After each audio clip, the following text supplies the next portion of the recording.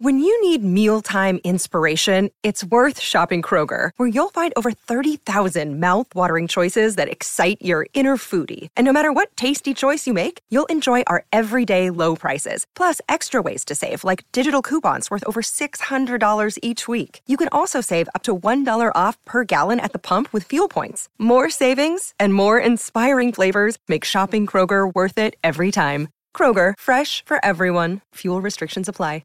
Sportsbet BS hotline, state your emergency. Yeah, it's me punters group. Me mate Davo reckons he bought in. Okay, hang up now. What? And join Sportsbet's Bet with Mates. It's group betting without all the BS. Conditions apply. Gamble responsibly. 1-800-858-858.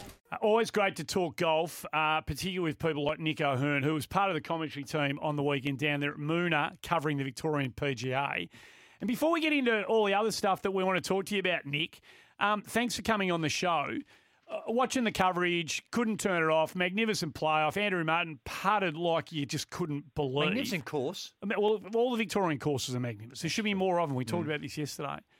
But, mate, when Lincoln Ty plays a shank bunker shot like he did on the 72nd and then 3 holes later finds himself in the same pot, can you take us inside the head of a professional and tell us what they're thinking? Why did I hit it here again? I'll tell you what. I mean, we were all on track to finish the coverage on time. It was all going beautifully, and then one shank later, and we're there for another 90 minutes. Yes. It was unbelievable. I have to admit, I'm very impressed by Lincoln Ty and how he composed himself after that. He went 5 holes, and he birdied that hole 4 times in a row, and then on the 5th playoff hole, he's in that bunker, and again, I thought, well, he should get the most improved award here if he can get this thing out and on the green, which he did, but he just didn't hit it very close, unfortunately. So it was obviously playing on his mind because he didn't really hit a very good bunker shot. So it might be something for him to work on in the future, I would imagine. Go on, you go. No, just on that too, Nick. I just wanted to get a clarification of the rules because I asked Andy this yesterday in that when they go to the playoffs and they got to walk, they got to truck carrying their carts and they got to walk all the way back. And then, so that takes a whole bunch of time, and then they go to play it, and then it happens 5 times. Eventually, they said, no, it's time to jump in the carts. Is there a specific rule? Why did it take so long before them to come to that conclusion to put them in the cart? The buggies. There is really no rule. I think it just became more common sense. And maybe they were thinking, well, there might have been another storm coming or some lightning in the area. Let's speed things up here. Yeah. I really don't have any idea. One of the carts had a bit of a miss-up on one of the playoff holes. It actually ended up in a bunker, but you never saw that in the coverage. It was kind of, I mean, luckily no one was hurt, but it could have got a bit ugly there for a while. So I'm just glad it's finally ended because it just kept going on. And the way Andrew Martin putted it was just unbelievable. I mean, Lincoln Ty must have been thinking, is this guy ever going to miss? It was crazy. And what about...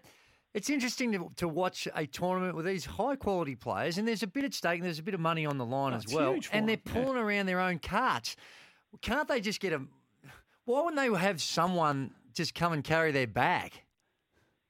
Well, yeah, I completely understand why they're doing it, but it would look much better if they were carrying the bag. I mean, golf carts don't look great in pro tournaments, but it is what it is, and I understand they're saving a few shekels by pulling their own bag. But the only problem with getting a caddy that you don't know is the art of a good caddy is to say the right thing at the right time. And if you get a bad one, well, they generally say the wrong thing, at the wrong time. And, like, hey, maybe let's not hit it in that bunker again type stuff, Yes. But Nick, surely you get someone. I mean, I could tell you a million of my mates that if they went, listen, I'm playing and this is the final day, I want you to carry the bag. Do not utter a word to me. Just shut up. Put the bag down when I tell you to put the bag down. And there'd be people jumping at that opportunity. Yeah, you're probably right. But you might come off the course and they'll go, well, this guy's an arsehole. We don't want to talk to him. That's true.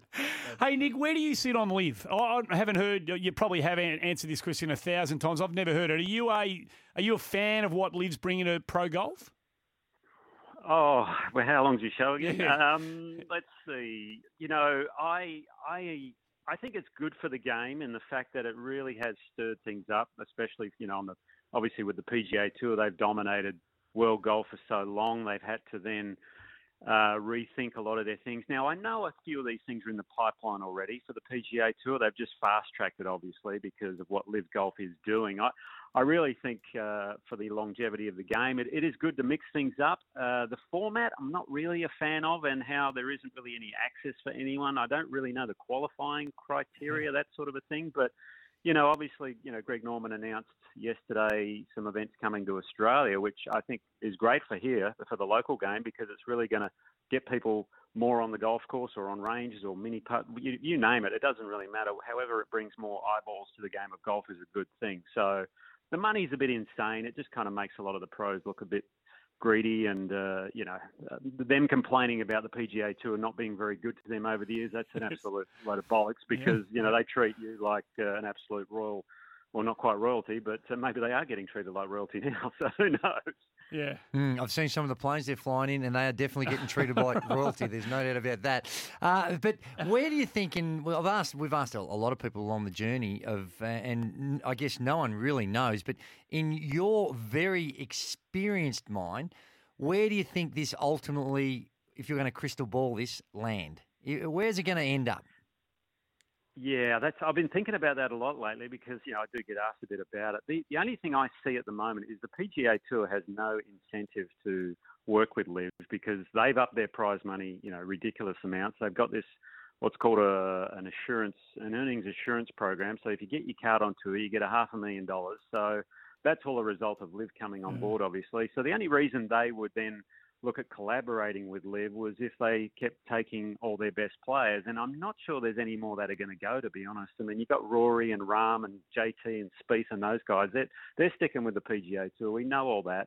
And now Rory and Tiger have created this Monday night golf league, which is going to come along. So they're sort of hitting that e-gaming sort of crowd as well. So I don't see the PGA Tour really coming along and collaborating. I think a lot of it will depend on the world rankings, obviously, is a big sticking point at the moment, and then the majors. The 4 majors have quite a lot of power in all this. So if they obviously, let a lot of the Liv players play, which I believe they should, I think they should still be playing in that, because there are obviously still some good players.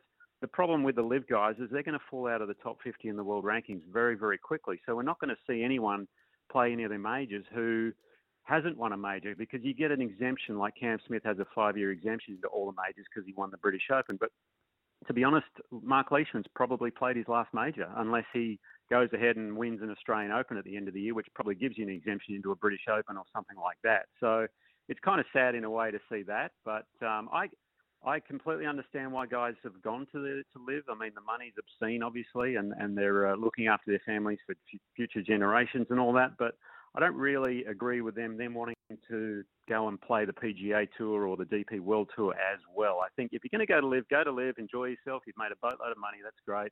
And one of the reasons they went there was to play less, and now they're saying they want to play more. So it's a bit. I see both sides in a nutshell. How's that for an answer? No, you know what, Nick? It's a perfect answer, I reckon. You've summed up in that one answer what a few of us have been kind of rolling around our own minds when it comes to this stuff. So it's a perfect answer. There's 1,000. We'll have to get you back on at some stage. There's 1,000 other things to talk about, but time's on the fly. Thanks for being part of it this afternoon. Appreciate your time. No worries, guys. Always good to chat. Cheers. Good on you, Nick O'Hearn. Got to number 16 in the world back in the day. Superstar. Very, very fine player. Superstar, Andy.